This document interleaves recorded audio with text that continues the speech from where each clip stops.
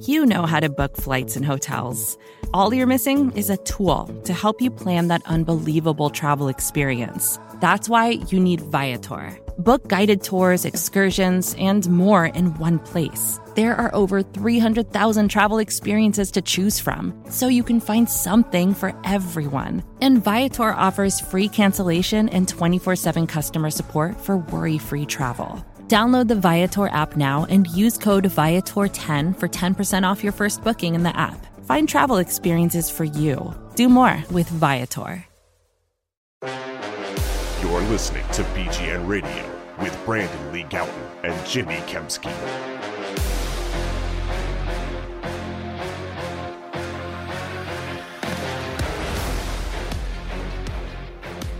Yo, what's going on, everybody? This is BGN Radio, episode number 288.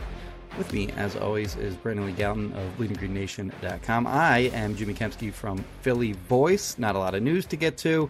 We do have the Eagles-Commanders Monday night matchup coming up, so we'll preview that, and we'll get to, I guess, some news, around the league, notably that Frank Reich got fired. What does that potentially mean for the Eagles going forward? We'll get to the Eagles injury report off their mini bye from last Thursday, and we'll hand out Eagles awards. It's been sort of a popular thing for a lot of writers around the league to do, to name their NFL awards winners, from MVP, Offensive Player of the Year, et cetera, et cetera. So we'll do that specifically for the Eagles. But before we get to all that, my man Brandon's got some products and services to hawk.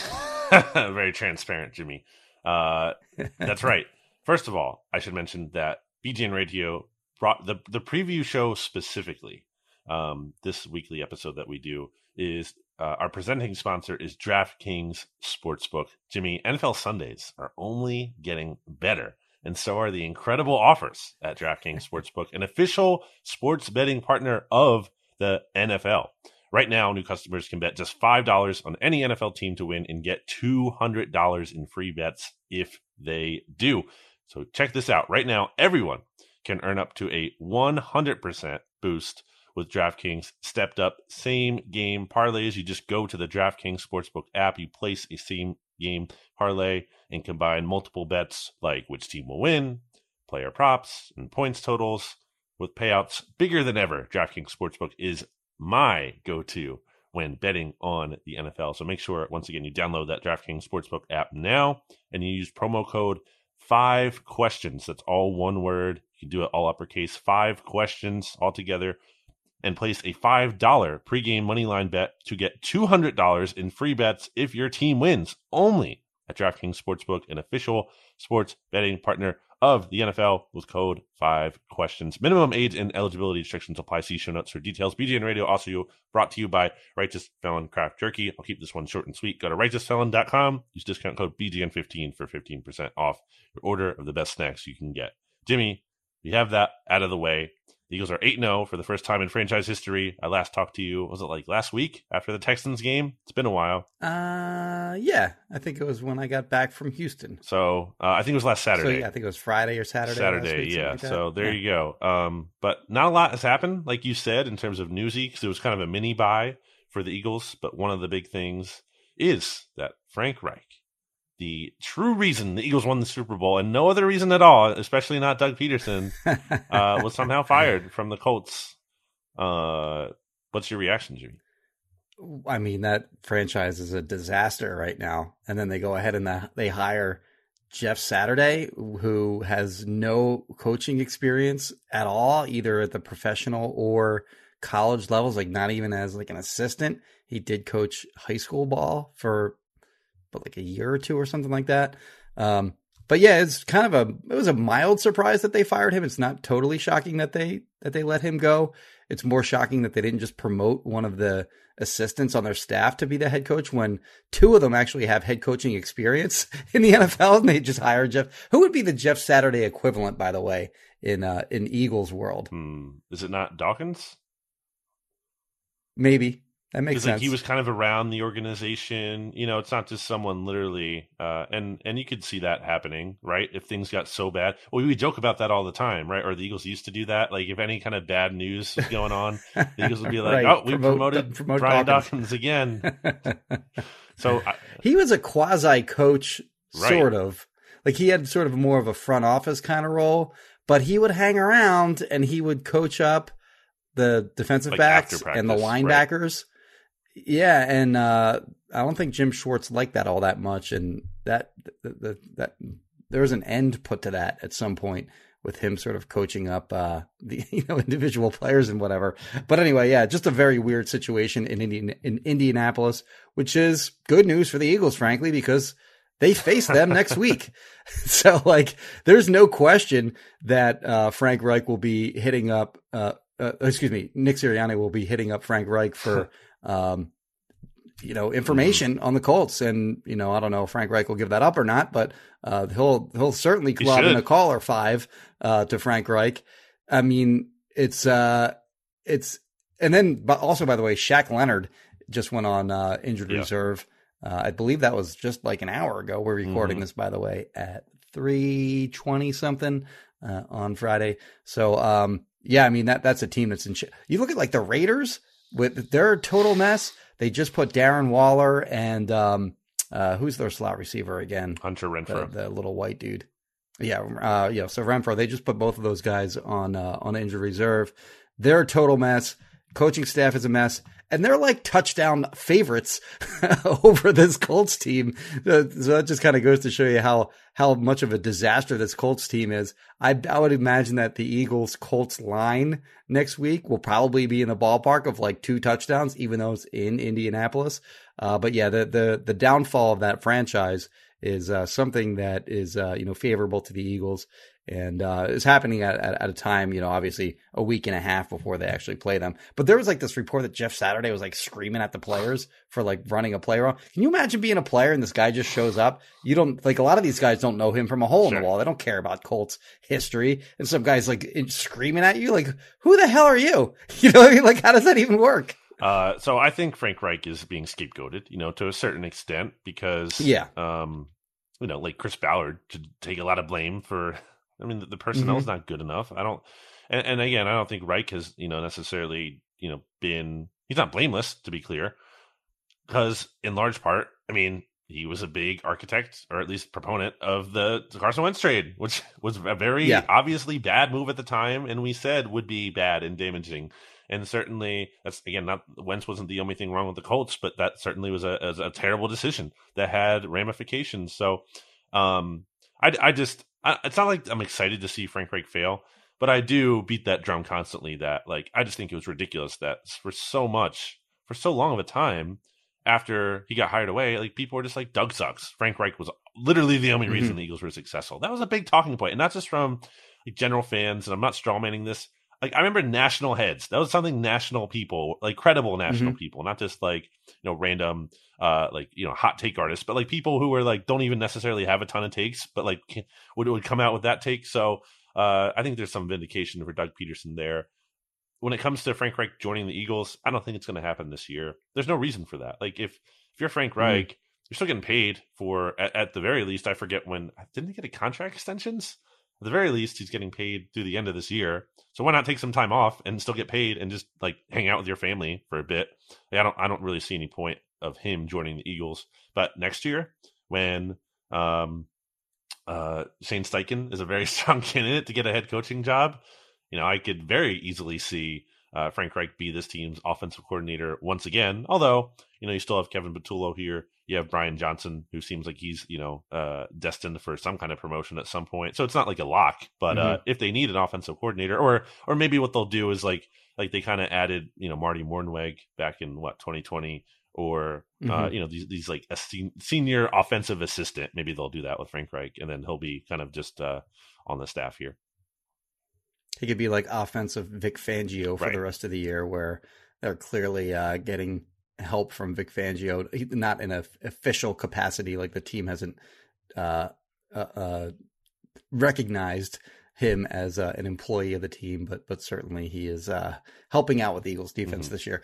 So, maybe Frank will do the same and continue to be able to get paid by the Indianapolis Colts. So the Colts, you mentioned Chris Ballard being culpable as well. And, you look at their quarterback situation, they had Peyton Manning fall in their laps back in the day with the number 1 overall pick. And then he retires. They have he has the back and neck injury or whatever. They have a terrible season. Then Andrew Luck falls in their lap. So they had a setup where they had basically elite quarterbacks for a long sustained period of time. And then once Andrew Luck had his surprise retirement, they had a new quarterback every year. And, some of them are good. Nick Sirianni, I know, gets upset when people have any kind of slander whatsoever toward Phillip Rivers. I think he was probably the best of the 1-year quarterbacks that they had. But this year, when they signed Matt Ryan, or traded for Matt Ryan rather, I thought he would be okay-ish. Like, I didn't think he was cooked yet. Certainly he was on the downside of his career, as it turned out. Yeah, he was cooked. So, he lost his job to Sam Ehlinger, who, by the way, isn't exactly, some sort of compelling backup, young backup or whatever that you really need to see for the rest of the season to see if he's your guy going forward. Clearly he's not. So for him to get benched for that level of player had to have been really bad. That was a move that was, directed by Jim Irsay. So say the reports. But yeah, total disaster of a team, and sort of an interesting team from an Eagles perspective, because we've kind of been interested in what they've done the last couple years, notably because their draft positioning with the Carson Wentz trade a year ago. And then this year, of course, the Frank Reich and Doug Peterson and all that sort of old history kind of angle. Doug was awesome that year. It's crazy that people try to take that away. Yeah. And the league has changed because of him and his fourth down aggressiveness during that season, a lot of other things that he did that year. You can give credit to Doug. You can give credit to Frank Reich. You can give credit to DeFilippo. You can give credit to Jeff Stoutland. You can give credit to Jim Schwartz. And you know what? You probably give a lot of the credit to the actual players too. Like, they had something to do with winning the Super Bowl. Like, it doesn't have to be this person or that person that gets, the most credit or whatever. I think that everyone did a great job that year from top to bottom. And I think that's what we're seeing so far out of this Eagles team, by the way, in 2022. It's also kind of funny how it swung back around where Sirianni left Indianapolis and now the Colts aren't the same. Frank Reich. So Doug Peterson needs Frank Reich to win in Philly, but then Frank Reich needs Nick Sirianni to win in Indy. So yeah, I don't know. That's just kind of silly to me. But we can get off the Colts. It's not a Colts podcast. Yeah. Let's get into some Eagles. 10 minutes in. We tried to point out why there's an Eagles prism to be had here, or viewing it through an Eagles prism. Let's get into some Eagles mid-season awards. That's a very trendy thing, as you said. You did your own NFL mid-season awards for Philly Voice, but that's like the entire league, not just the Eagles. We're going to just do an Eagles focus, because that's what matters the most here on this podcast. I will just read off, I guess, each category, and we'll go through. MVP. We're going to go one by one? Okay, I thought you were going to do the whole list. All right. I think for the Eagles... So I actually got a question that I used in a chat wondering whether A.J. Brown should maybe be the Eagles MVP, because he's, a big part of the reason why Jalen Hurts is better this year. And I think that's a valid-ish kind of question. But no, Jalen Hurts is the MVP of this team, obviously, through the first half of the season. And, I don't think there's really much of an explanation needed there. And the NFL MVP, you would argue. I have also him as the NFL MVP so far through the first 8 games. I don't think Josh Allen is even part of the discussion. I think it's between him and Patrick Mahomes. Josh Allen has 8 interceptions. Last week, he threw 2 bad interceptions. He was the primary reason they lost to the Jets. Jalen Hurts hasn't lost yet and hasn't even come close. His stats are outstanding. He's a force as a passer and as a runner this year. Obviously has the respect and everything of the team and is the leader of the team. There's nothing not to like there. I mean, Mahomes, maybe you kind of go you look at the season that he's had and it's, great stats and whatever as usual. But, the way that he's kind of adapted after they traded away, Tyreek Hill is pretty impressive. So he's got a very good argument in his own right. But I think Jalen Hurts kind of has to be the guy. He's 8-0. What more do you want out of the guy? I mean, that's the big trump card. Yeah. Especially if they, imagine they remain undefeated through the whole season. It'd be very hard to argue against that. Yeah, I mean, I'm not going to argue against it. I think Jalen Hurts deserves that. I think it's close between him and Mahomes right now. Also, Lamar Jackson is kind of like surging back up into that conversation here. But I would put Hurts at the top right now. I'm cool with that. Certainly the MVP of the Eagles. I guess, like, who's, to make it a little more interesting, who would you put second, maybe third? AJ Brown would be my second guy. And then beyond that? And then, I'm always going to go back to Lane Johnson. I might put Lane Johnson like second. Yeah. Yeah. He or AJ Brown is, I think so. If you're just looking at like MVP or Offensive Player of the Year or whatever, I think that's AJ Brown. But in terms of the player that would hurt to lose the most, that's Lane Johnson. Yeah, that's why I was thinking of it that way, because I mean, you can define valuable as that being there. Yeah. But sure. Yeah, either way. I mean, I think you can argue which 2 or 3, but I think they're 2 and 3 in some order.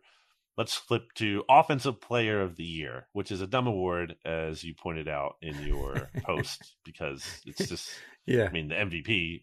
What exactly does it even mean? I don't know. It's really like the best offensive non-quarterback has it somehow become. Well, it's so like I looked at I Googled mid-season NFL awards because I just want to make sure I didn't miss any of the categories, and I pulled up the NFL.com had like an article. It was like a panel they had of like 20 something different people voting on each award, and a bunch of the people on the panel voted for other quarterbacks for the Offensive Player of the Year. So they had one quarterback as the MVP, and then they had a different quarterback as the Offensive Player of the Year. I don't understand that at all. Like, what's the point of that? Like, if you're the MVP and you're an offensive player, aren't you then also the Offensive Player of the Year? Right. Like, I don't understand how that works. It's like a consolation prize. But for our purposes, we'll call it best. The Offensive Player of the Year (parentheses) non-quarterback. I mean, it's AJ Brown. Obviously, that's the right answer. I think Dallas Goedert is second there, but AJ Brown has been everything that we could have possibly expected him to be when we saw him in training camp. We were clearly way too low on him, and it wasn't even from a standpoint of doubting him. I just think we probably didn't appreciate just how. I don't think really anyone, to be fair, like appreciated just how good he was until you actually see it happen in person for this team. I know we can look at the Tennessee tape and he was great. Sure. It's another thing to see it in person for yourself on this Eagles team. I mean, he's been crazy. I think he's been better for this team than he ever was for the Titans, by the way. Well, they actually passed the ball here. I mean, Titans had like one of the lowest running, sort of the highest running play percentages in the NFL. Yeah, he's the clear answer. You mentioned Dallas Goedert. I think there's a pretty big gap between AJ Brown and Dallas Goedert. Dallas Goedert has obviously had a very good year too. I don't think there needs to be anything more said about, like you mentioned in training camp, you could see in person, obviously how good he was, but he's been even better than what we saw in camp too. And pretty good reason why is because there's no contact really. There's no tackling anyway. And he's kind of gotten back to the tackle breaking, yards after catch guy that he was in Tennessee after kind of a 1-year hiatus from being that guy a year ago for Tennessee. So the other side of the ball, Defensive Player of the Year, is more of a discussion, I would think, for that one. There's more legitimate candidates. Who would you pick? Yeah, I think the top candidates for that would be Javon Hargrave with his 6 sacks. You could maybe go Hassan Reddick with 5.5 sacks and 3 forced fumbles. You could go CJ slow start, but 5 interceptions in the last 4 games and at least 1 in every game. You could go Slay, who was just lockdown player and also has 3 picks. I'd go Slay. I think Slay is their best player, and they just don't attack him that much. Yeah. And when they do, it goes badly. So he's been shutting down opposing number 1 receivers.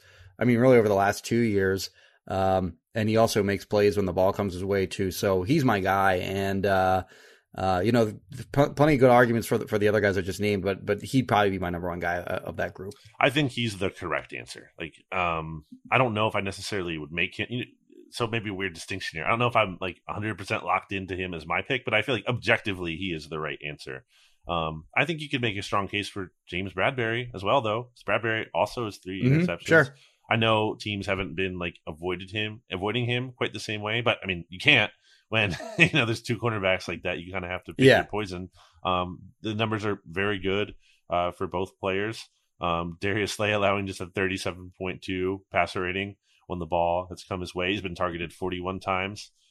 James Bradbury has been targeted a little bit more, 55 times. And he's only allowed a slightly lower pass rating at 35.9. I will note here that Slay has also missed a little bit of playing time this season compared. Bradbury's only missed 6 snaps or something. He's barely missed any time. Although, for what it's worth, James Bradbury also has a higher missed tackle percentage. He has 21.4%, where Darius Slay is only down at 7.4. So yeah, I think we can give it to Slay here. A lot of good contenders across the board. CJ Gardner-Johnson, definitely not a candidate for this award, but at the same time leads the NFL in interceptions. So kind of the absurdity of riches the Eagles have when it comes to their defensive talent. And Hargrave, it's hard to say at this point because he's just been, turning it up recently. But if he ends the season, kind of on this kind of stretch to some extent, he could easily, I think, pole vault over Slay for that. Let's then shift to Reddick with the turnovers that he's creating too as a pass rusher. I think, and we didn't mention TJ Edwards, who hasn't had a ton of splash plays, but is obviously just a very, very good linebacker at this point in his career. Let's go to Offensive Rookie of the Year.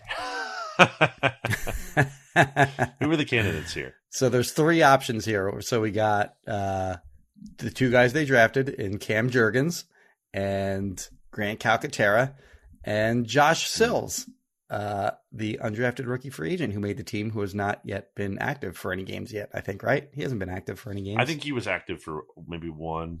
I think you're right. Whatever. Yeah. Who you got? Grant Calcaterra has actually done the most in the regular season with that one catch he had against Washington. It looked pretty good. But I think I have to 40 yards. Yeah, I think I have to. I'm going to include preseason though, and just because Cam Jurgens I thought kicked butt, and I think he looks really good. And certainly a lot of players making me look bad for kind of maybe not necessarily being the biggest fan of how the team acquired them or the team acquiring them in any case, like Darius Slay and now Jurgens. But Jurgens has been awesome. And I think he deserves it because the regular season production, I get it, but it was just one catch by Calcaterra, and he's probably going to be demoted soon. I don't even know if he's going to be active for the team anymore because if they're going to activate Tyree Jackson, which they're presumably going to do, I would feel like that would bump Calcaterra down to I would the fourth agree. tight end, which is fine, but so I'm going to give it to Jurgens. What about you? I'll go Jurgens too. I appreciated his enthusiasm on the 2-point conversion. Oh, that was awesome. Who was that against? The Texans. He was lined in the slot. Or motioned out to the slot. He looked the part. He ran out, pointed to the side judge like, "Am I lined up right?" He really sold that. He knows full well it's going to be a QB sneak, but he really sold that he was potentially going to be, running a. What are you looking at? Jimmy's looking away from the screen. My phone a phone was ringing nearby. They're going to throw to him on one of those at some point, right? It's going to happen at some point. They're going to run a wrinkle off of that and maybe go to him. But yeah, I loved his enthusiasm. But I'm with you from a front office perspective. Yeah, he's the offensive player of the year because what he showed during training camp and during the preseason is that he's a legit successor to Jason Kelce. Just from what they saw in training camp and during the preseason, they can feel comfortable about that and not have to worry about drafting a center for the 4th or 5th time in the last decade. Right. We'll move on to Defensive Rookie of the Year. It's Jordan Davis. The Eagles clearly miss him. Not that I think, it's like the Eagles' run defense was incredible and then it was bad without him. He's not the only reason the defense has taken a hit, but certainly it's contributing. And I think what we've seen out of him is mostly encouraging. I wish the team, and it seemed like they were using him in some more 4-man fronts early in that Steelers game after the bye. Yep. So I want to see more of that because I feel like he can handle it, and I want to see him get more opportunities to rush the passer. I don't think he's ever going to be elite at doing that, but I think he's probably, he's not a non-factor in that regard.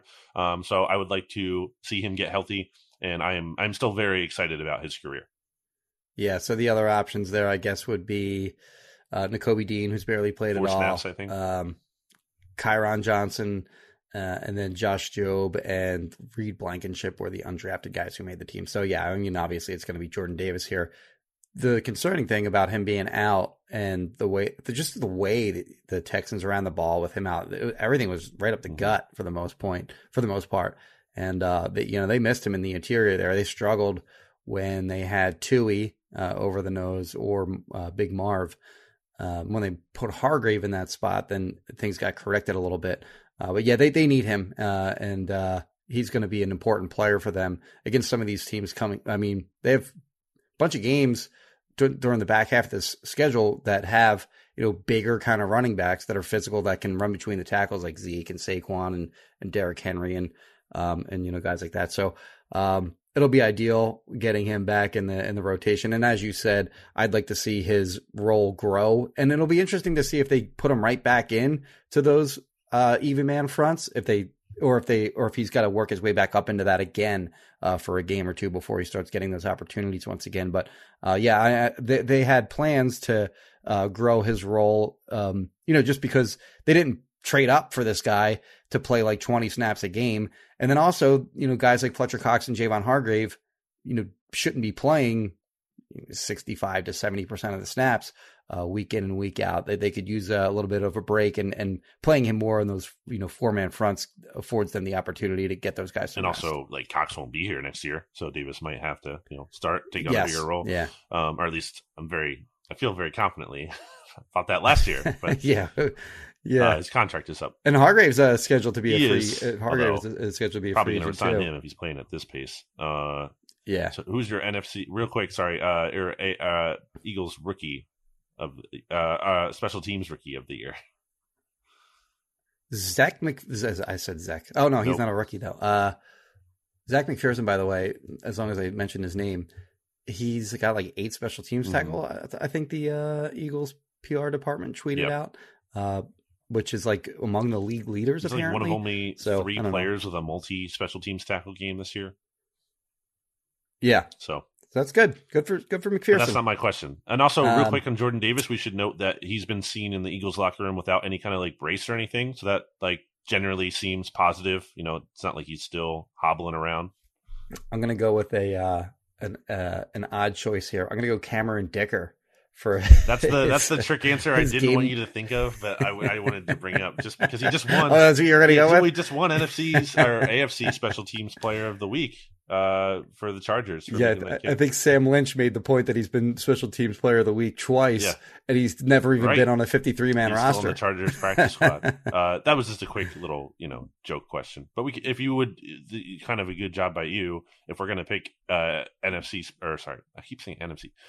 Eagles Special Teams Player of the Year. I think Zach McPherson is a fair answer to that. Would be right. I mean, with the Eagles being as good as they are, it's possible he might get Pro Bowl consideration just because they're a really good team and he stood out on a good team. So that's another one to watch. Let's kind of speed through these last ones here. Or there's only one more left, I guess. No, there's 2 more left. Comeback Player of the Year. Yeah, I hadn't given that one any thought. You can go if you have one chambered up and ready to go. I'm looking at the roster. Who really came back? Did anyone come back? I mean, I'm going to give it to my guy, Brandon Graham, because Brandon Graham injured. He was injured, and he could have been done. He's an older player. Achilles injury, that could have been. Look at Brandon Brooks. He was kind of done.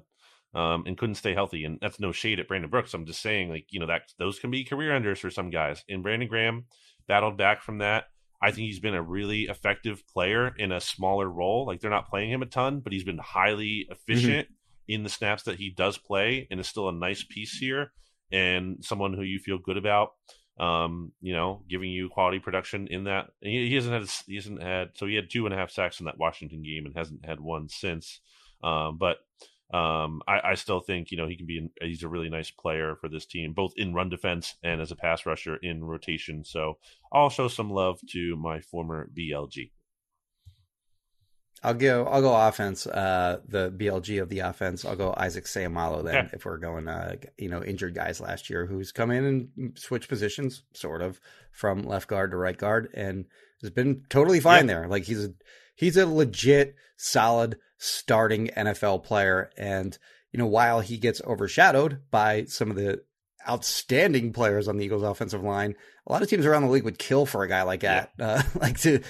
Especially be like I don't want to call him the worst starter on the Eagles offensive line, because he's a good player, but he's certainly like the least decorated of the Eagles offensive line starters, and he's just a very good player. The least best starter.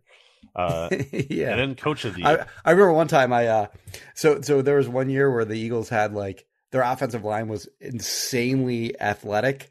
Like you look at their spider charts or whatever, just off the charts. And the one who wasn't was Todd Herremans. So I asked Todd Herremans like about him like not being that athletic compared to the other guys. He's like, man, I like Todd. Like Todd Herremans was awesome to talk to, but he was like, man, that's kind of a messed up question. He's like, I'm an NFL player. I'm athletic. What are you talking about?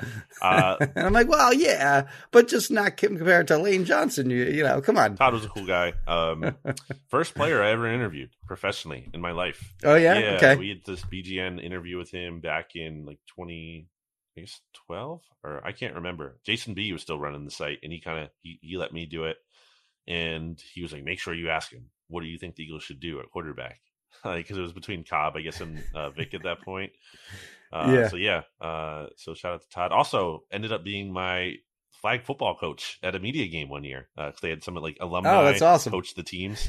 And I had this spin move, because little pro tip, I feel like spin move is underrated in flag football. It's much harder to defend than you think it would be. Like, because it's harder to grab the flag if the person's spinning. Up in the air. So he loved it. He was like, he just got all fired up. I have to get. There's a clip of that somewhere out on YouTube or something. I don't know. It wasn't that. It doesn't look very graceful, but he loved it. He was like, "Don't spin!" He's just like yelling from the sideline. So yeah, big shout out to Todd. Consider him a friend of the pod. Got to get him back on. My first interview was Quentin Michael. Q. And I remember I asked him like 3 or 4 just terrible questions, and he was very nice. He gave me like whatever answers he gave. And then I was like, all right. It was like Jim Carrey, like in Dumb and Dumber. Well, see you later. All right. Let's wrap this up with Coach of the Year. Yeah. Nick Sirianni, I have him as the Coach of the Year in the NFL, so he's as good a choice as any. But I'll go a little more hipster here. And I mean, not that this is even hipster anymore, but Jeff Stoutland and the work that he's done with this offensive line is just insane. So he's a pretty easy answer there if you're not going to go with Nick. I'm going to go with Brian Johnson. I think Brian Johnson deserves a lot of, Jalen Hurts deserves a lot of credit for the hard work he puts in, but I think there is something to, That's a hipster answer, but I think he deserves a lot of credit. We heard him speak in the summer. Not that being good at a press conferences means everything, but I thought he was very inspiring to listen to and just open and honest. And I think I could definitely see that guy being a head coach one day, probably an offensive coordinator along the way. But wouldn't shock me if he made that kind of a big jump. So yeah, I definitely think he's been a factor in Jalen Hurts' improvement. I don't think you can dismiss how back in the day, Carson Wentz, like how he played with John DeFilippo. I thought that was very significant for him. It was someone who talked about at length, someone who would be hard on him. And I think for how much Carson Wentz didn't want hard coaching, I think it did really help him at one point. And not that Hurts like needs hard coaching, because he can take it.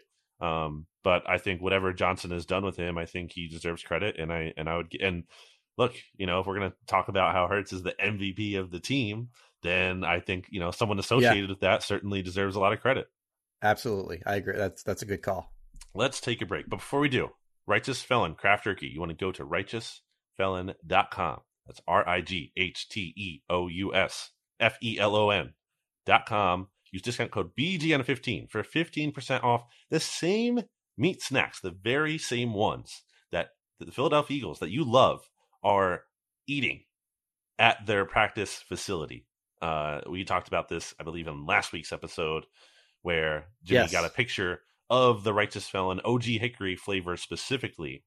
Just a bunch of packs there available to the players. So if it's good enough for your favorite players, why would it not be good enough for you? Go to righteousfelon.com, discount code BGN15 for 15% off your order. I guarantee you will like it. Everyone who I've ever talked to who has gotten right to spelling craft jerky has had nothing but positive things to say about it. And some people have it's not even me just asking about it. It's people who our good listener Niels just brought it up unprompted, who I was talking to the other day.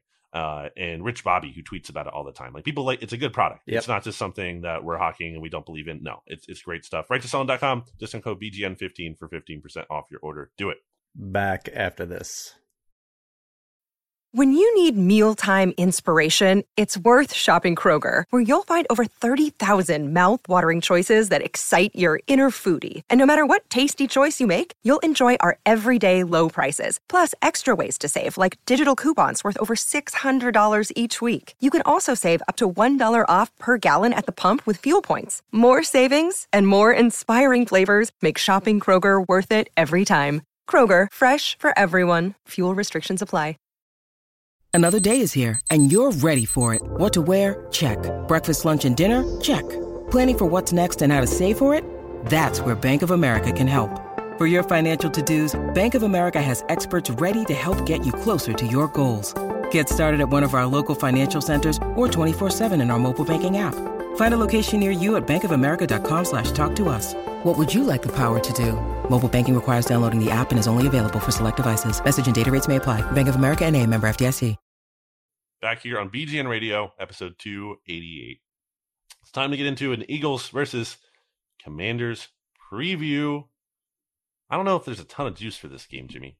It's on Monday Night Football, but Well, Carson Wentz is a coward and had to purposely break his finger to avoid playing in this game. That is true.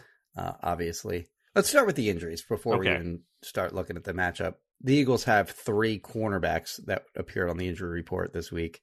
Avonte Maddox, Josh Jobe, Josiah Scott. So none of their 2 top guys, but Avonte Maddox, alarming enough injury against a Commanders team that has 3 good receivers in Terry McLaurin and Jahan Dotson and Curtis Samuel. So that could be a key guy if they miss him. He didn't practice at all on Thursday. We don't have the injury report yet for Friday. He was not seen at practice. Oh, okay. So that's not looking good. He may not play in this game. Not. And if he can't play, Josiah Scott did practice, limited on Thursday, ankle injury for him. But otherwise, the Eagles are an extraordinarily healthy team at this point in the season with just Jordan Davis and Derek Barnett on the injured reserve for now. The Commanders have had some really significant injuries throughout this season. Chase Young missed the first 8 games of their season. First 9 games of their season because they have played 1 more game so far than the Eagles. He may play in this game. So they activated his 21-day practice window. I believe it was last Wednesday they did that. So it's anticipated that he will play and start on Monday night against the Eagles. So that'll be his 2022 debut. They have been wrecked along their offensive line so far this season. They lost Chase Roulier, their starting center, good player for the season after week 2. So he didn't play against the Eagles week 3 when the Eagles crushed their offensive line. Wes Schweitzer, who was their original starting right guard, he is also on injured reserve. And then they have Tyler Larson, who is now their starting center, was limited in practice on Thursday. But the main players here are Chase Young, who again is going to be back, Carson Wentz, who's out, their offensive linemen who are banged up, and then Cole Holcomb, their best linebacker, didn't practice on Thursday. J.D. McKissick, their their passing He's like 4th down on the team running back. Yeah. He didn't practice on Thursday.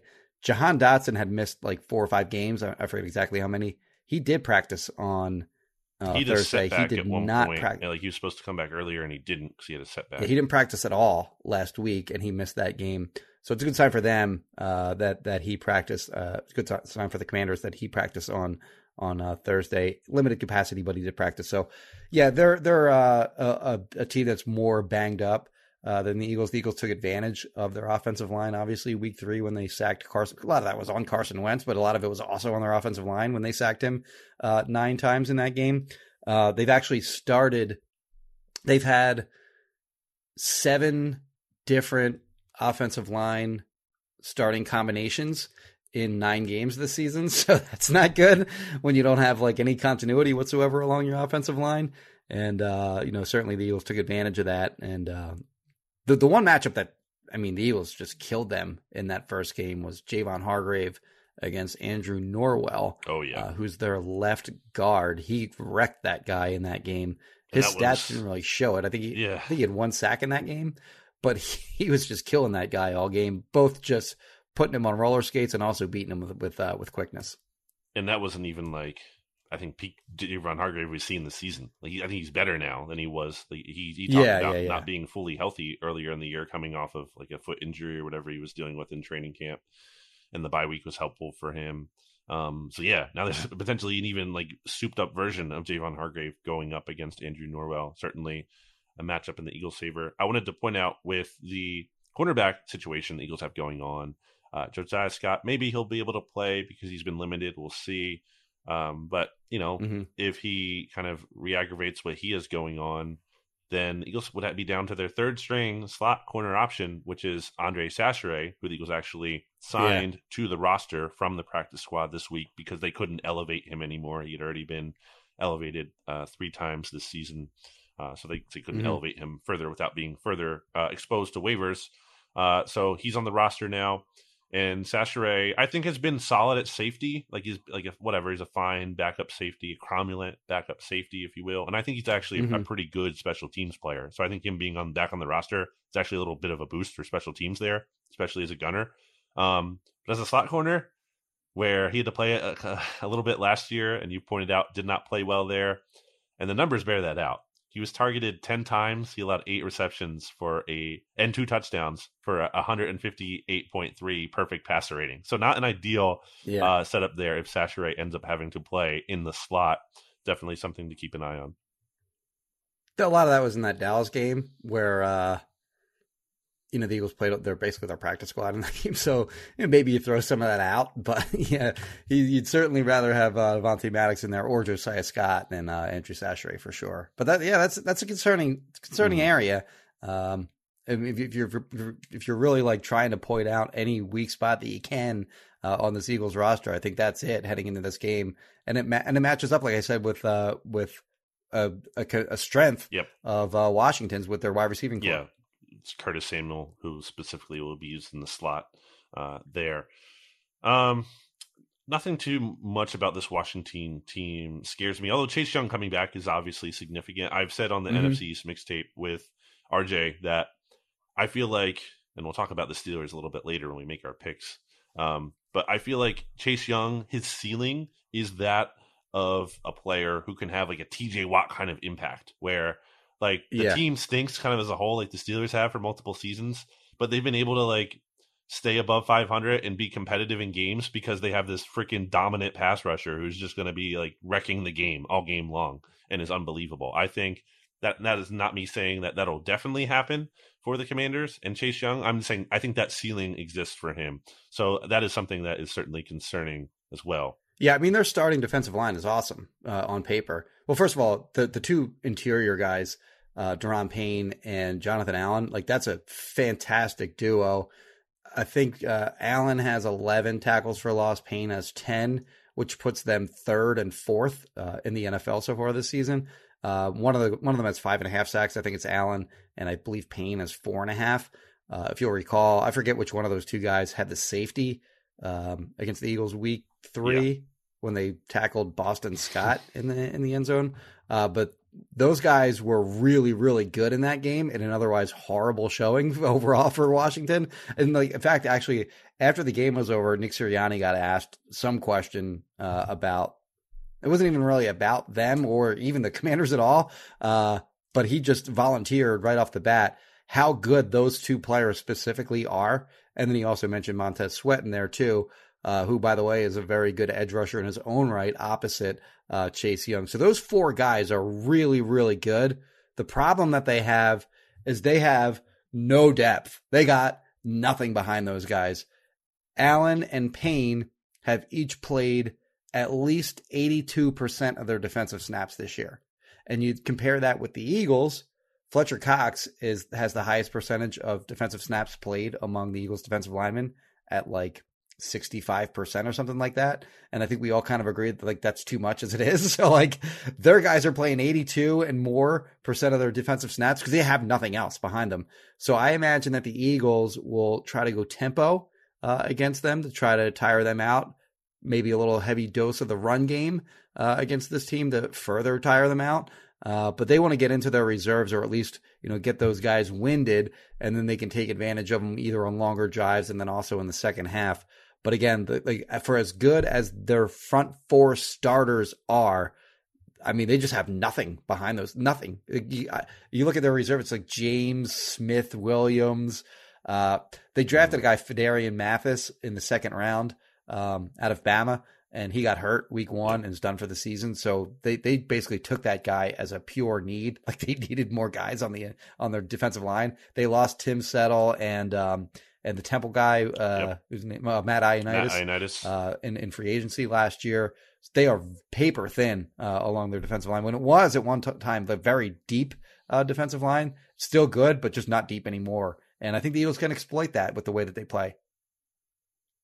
Yeah, Eagles had their worst rushing performance by far this season when they played Washington earlier this year. Only 72 yards. Okay. The next worst performance was against the Steelers, and they only had 111. Okay. So nearly a 40-yard difference there. The Eagles averaged 148.8 yards per game this year, and Washington kept them to below half of that. So certainly, and part of that was they didn't really need to run the ball in that game because Jalen Hurts is having a ton of success moving the ball through the air. So maybe that's skewed a little bit. But I think there is something to the Eagles might not necessarily just be able to, rely on the run in this game. And it's going to have to be another day or night rather, since it's Monday Night Football, where Jalen Hurts is going to have to show out with his arm and make a lot of good plays there. And they should be able to, because this Washington secondary, there isn't anyone you super fear from this unit. Right? Yeah, I mean, it's Benjamin St-Juste, who's a big corner, who's actually had a decent season for them, I think, in his second year. And then Fuller was just getting mossed all day week 3 by Devontae Smith. But he's, a decent enough player. They do have Cameron Curl back for this game. He didn't play week 3 against the Eagles at safety. So that's an upgrade over, I forget who McCain maybe was, Bobby McCain maybe was starting for them week 3. Well, he's their other starter. Oh, he is, okay. Yeah. Somebody else was starting in his place then. But yeah, they can be, they can be had. Their linebackers aren't good. Jamin Davis is better this year than he was as a rookie. He was really disappointing his rookie season. The rookie out of, where did he come from? Doesn't matter. Kentucky. What's that? Oh, wait. Kentucky last yeah. year, right? Yeah. Cole Holcomb, as we mentioned earlier, is going to be out. So, or not, isn't going to be out, but he hasn't practiced yet. He leads the Commanders in snaps played at linebacker, despite missing the last game or two. So yeah, they're thin at linebacker. Could be Dallas Goedert game maybe. But yeah, we saw in that last game how the Eagles receivers took advantage of their secondary and really what the Eagles were able to do very well in that game was exploit them via empty sets. Because when the Commanders went zone, the receivers attacked the middle of the defense. Jalen Hurts attacked the middle of the defense, and they just killed those guys in the middle. And then when they went man, they just couldn't cover they couldn't man up against the Eagles receivers, particularly in the red zone. I think it was pointed out by, first of all, Fran Duffy had a good breakdown of their empty sets, but then also that JT O'Sullivan guy, the QB school or whatever it's called. He had a number of plays that he showed where the Eagles just dominated them with empty sets, particularly putting AJ Brown and Devontae Smith on the same side of the field. Just those two guys on their own on one side of the field. And that created a lot of matchup problems for the Commanders there. So they have their work cut out to try to figure out how to stop that this time around. And it'll be on the Eagles to kind of come up with wrinkles to work off of what they ran week 3 that was very effective in the first half of that game. Wanted to get into Washington's offense because we have not even mentioned their quarterback right. yet, I believe. But real quick, Eagles did release their Friday injury report, which is not their final one. They will release the final one on Saturday since it's a Monday game.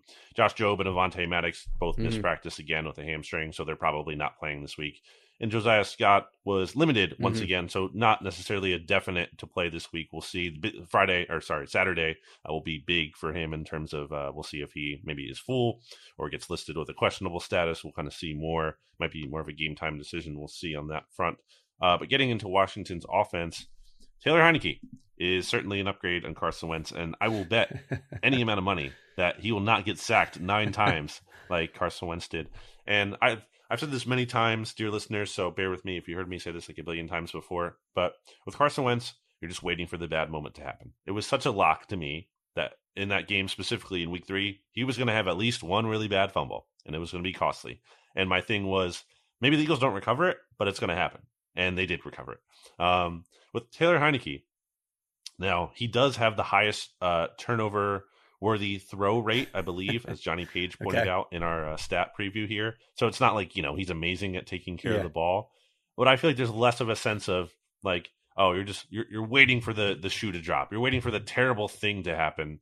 I think at least comparatively to Carson Wentz, Heinicke gives the Commanders a puncher's chance in any game. Like you're not going to be the favorite with him, and you could certainly get blown out with him. But you at least enter the matchup with like, okay, maybe he's going to have a good day. Maybe he can kind of like scrap it together and do just enough, especially paired with a stronger defense, that the Commanders have a chance to win. Is it a likely chance? No, but it's a non-zero chance. Whereas Carson Wentz, sometimes I just feel like he just felt like defeated, and he had like no chance at all, especially during a certain point of a game.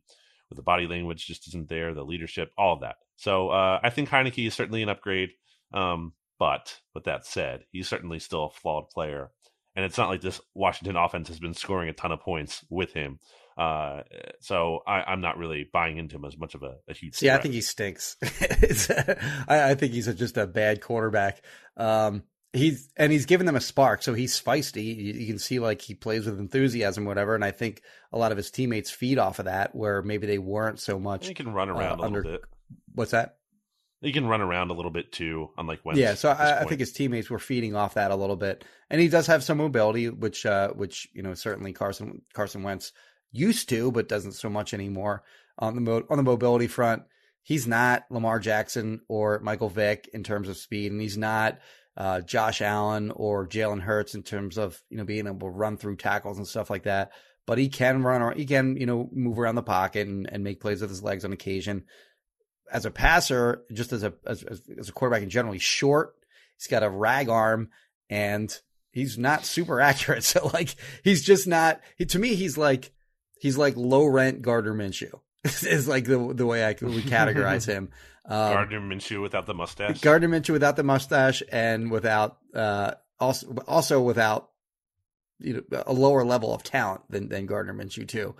But same style of player. They look a little the same on the field. They play with the same kind of feistiness or whatever. But he's just not even as good as Gardner Minshew. He has 3 pass attempts, or 3 completions in which the ball has traveled more than 30 yards down the field. One of them was a nice throw on a deep ball to Terry McLaurin against Green Bay. The other 2 one was essentially the game winner against the Colts, where it was kind of a broken play. He just chucked it up for grabs. First of all, McLaurin wound up being wide the hell open on that play, and Heinicke just underthrew him by like 5 to 10 yards. McLaurin had to come back for it. Made an incredible play on the ball, made the catch, and they eventually punched it in for a touchdown for the win against Indianapolis.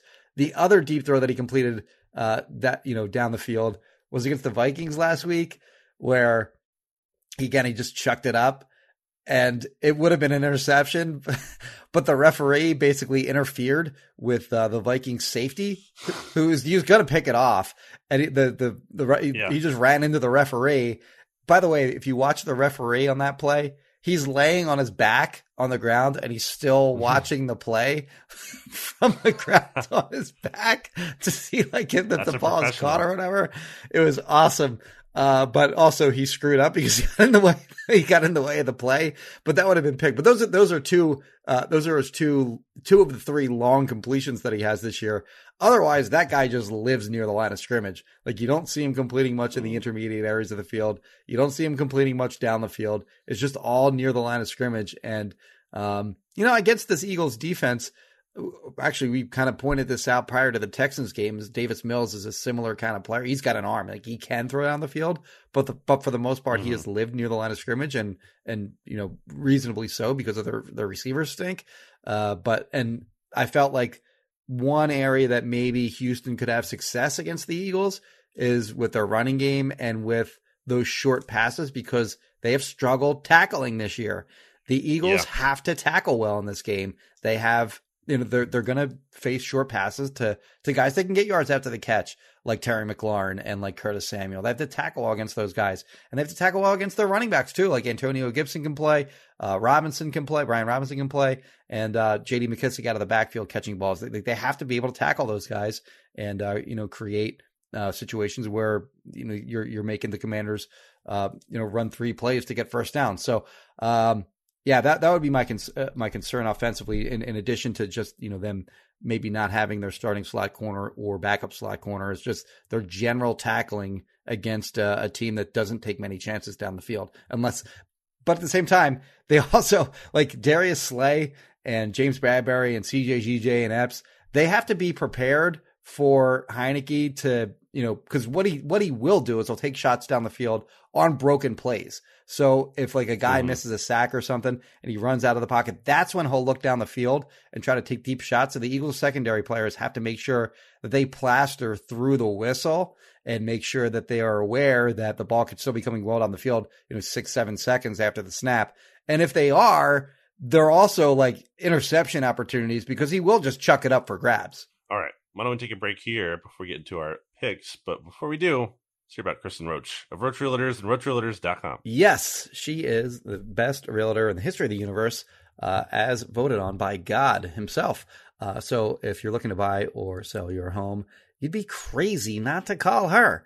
856-906-9295.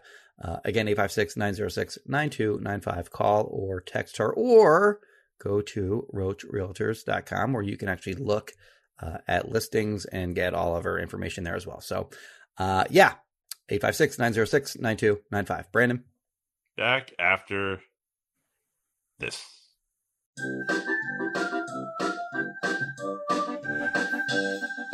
Kristen Roach of Roach Realtors, Roach Realtors, Roach Realtors. Kristen Roach of Roach Realtors. She's the greatest. 856-906-9295. 856-906-9295.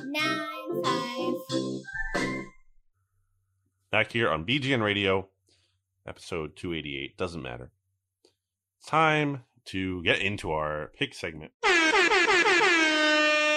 But before we do, Jimmy, I will quickly highlight that the Bleeding Green Nation same game parlay will be available once it DraftKings kind of puts up some more of the props for to bet on for they're not all up yet for Monday night, but it will be available on game day. You'll see it on the Bleeding Green Nation Twitter at Bleeding Green. So go follow that to see what it will be, because every week this season we'll be cooking up our own parlay that the good friends at DraftKings will put right on their homepage for you, the loyal BGN Radio listeners, to follow along with and potentially bet on. I'm probably going to do like something like Eagles money line, maybe a Devontae Smith over, because he had a really big game in the first game, and I think they'd like to get him more involved. And then maybe like a Heineke over on like an interception or something like that. I've not ironed it out. I like the Devontae idea. Something along. Okay, so something along those lines. Be sure to check out the Bleeding Green Nation Twitter, where that link or that graphic for you to prompt you will be. Each week, DraftKings has new offers and great ways to make your Sunday more fun. Minimum age and eligibility restrictions apply. See show notes for details. Okay, time to get into our picks, where I am 17-16, just one game above 500 against the spread this year, and Jimmy is 15-18. We both went 1-2 last week. It was tough because the Commanders barely covered by half a point, and then the Eagles let us down. I mean, again, if Jake Elliott makes the field goal, which he should make, then the Eagles would have covered that game. So that one's on Jake. I don't think it was crazy to believe the Eagles should have covered. That's on the Eagles for not doing it. We have 4 games to talk about this week because the Saints, the New Orleans Saints, currently who own the number 6 overall pick, actually, no, they don't, because they're sending it to the Eagles. They are 1.5 point favorites on the road against the Pittsburgh Steelers. Have you seen if TJ Watt will be back for this game? Yes, Okay. he will be. Sorry. It's got I got a Slack message and my eyes went averted. That's and okay. I got distracted. I But forgive yes, you. I saw that he even said that he will not be on a pitch count. Oh, okay. Steelers. I'll take the 1.5. Yeah, that's a big deal. They're 1-9 without him. So when he plays, and like I was talking about with the Chase Young ceiling earlier, him playing is a really big deal.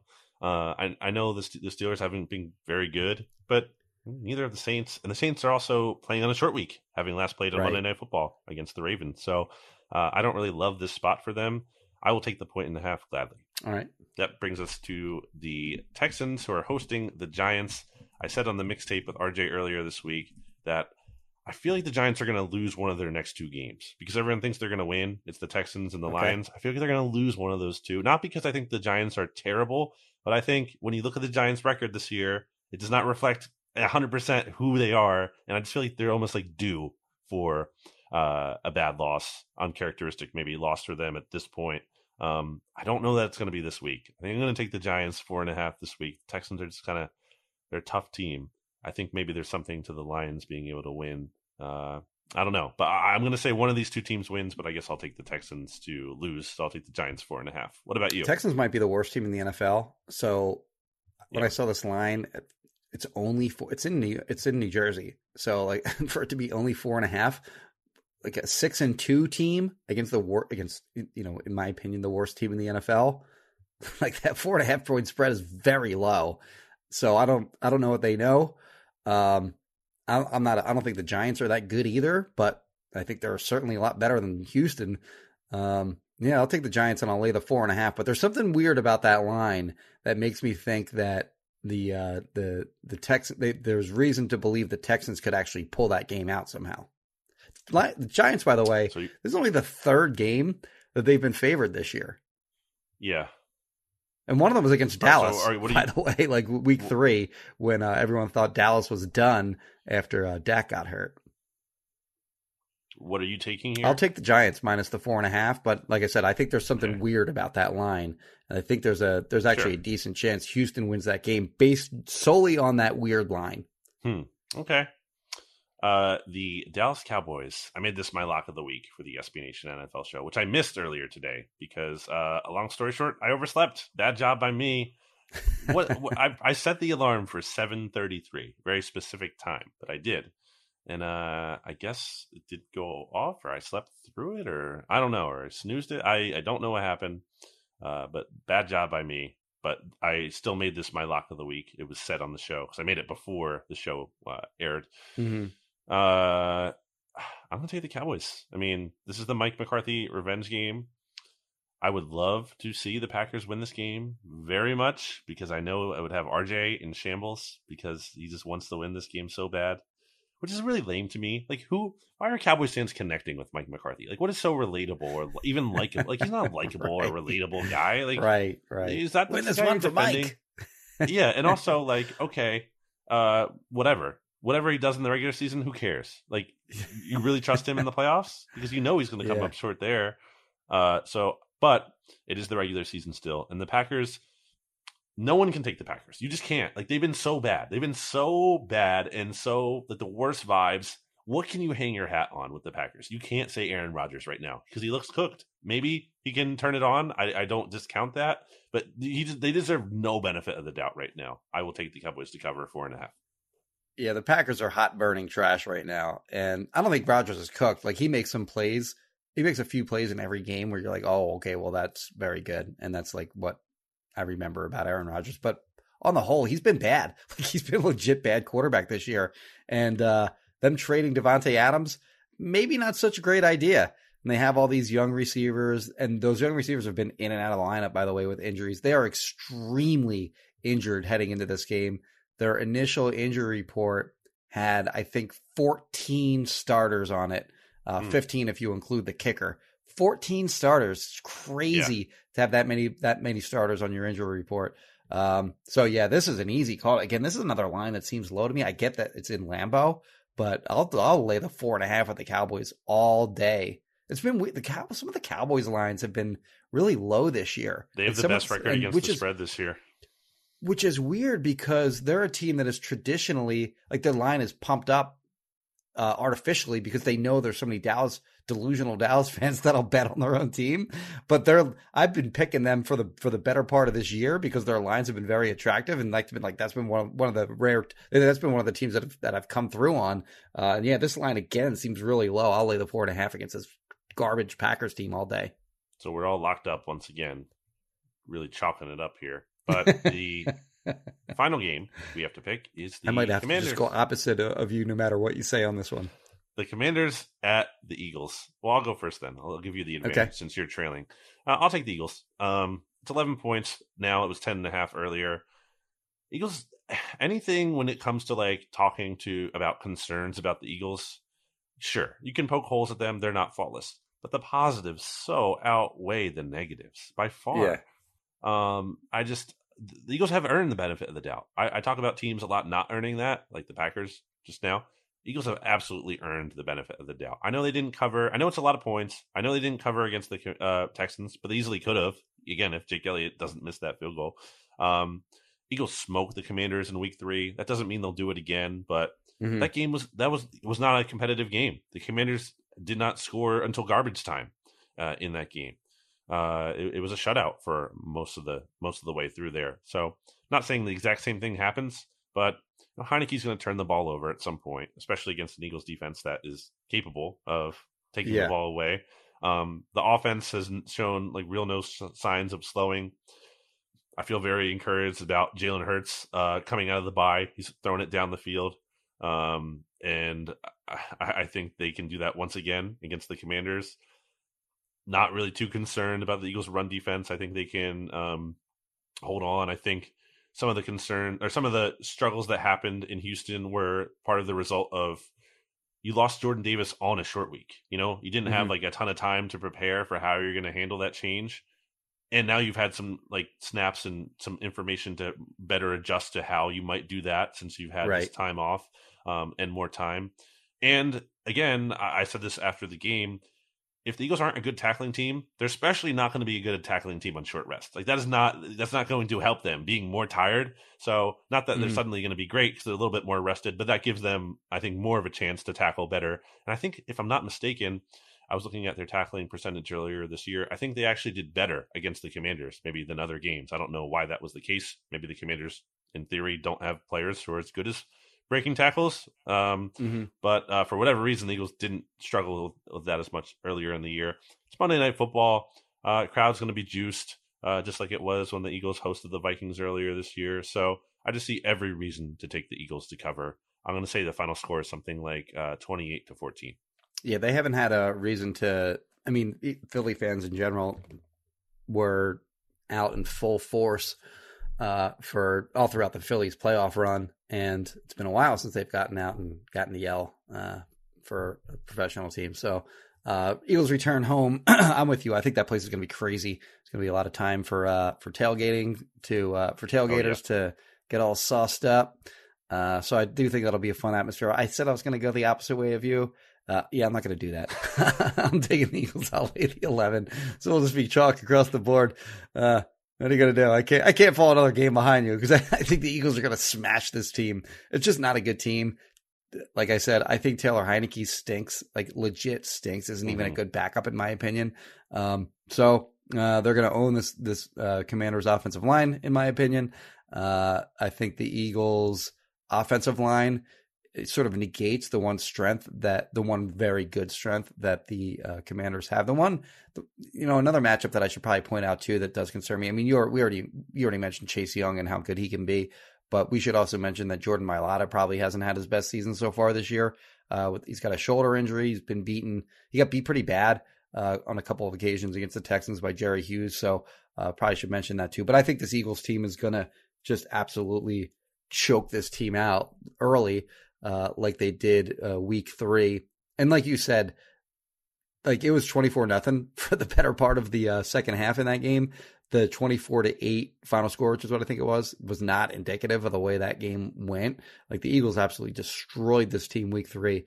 And not that every game is going to go the same way, but I think the Eagles just have so many matchup advantages in this game. And they're just a much, much better roster, and they're playing at a high level. And there's really no reason to think that this is a trap game or anything like that. It's a divisional game. They'll be out and they'll be playing hard. And this just feels like another game where someone's kind of getting boring at this point. Maybe I don't know if other people feel that way or not, but I think they're going to roll this team like they have pretty much all season long.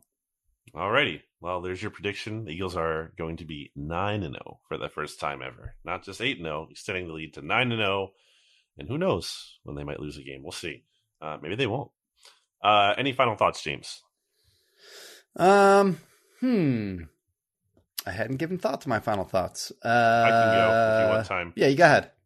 All right. So one of my favorite spots in Philly, Moto Mio Taverna, located in Queen Village, is temporarily, at least, potentially permanently, shutting down, having some issues with the landlord. But fantastic food. Chef Peter McAndrews there. Chef is just unreal. Makes just extremely talented. Makes great dishes. So kind of a bummer that looks like it might be closing, but he is reopening his sandwich shop, Paisanos, which you can look at the Instagram account, Eat Paisanos. That's the handle.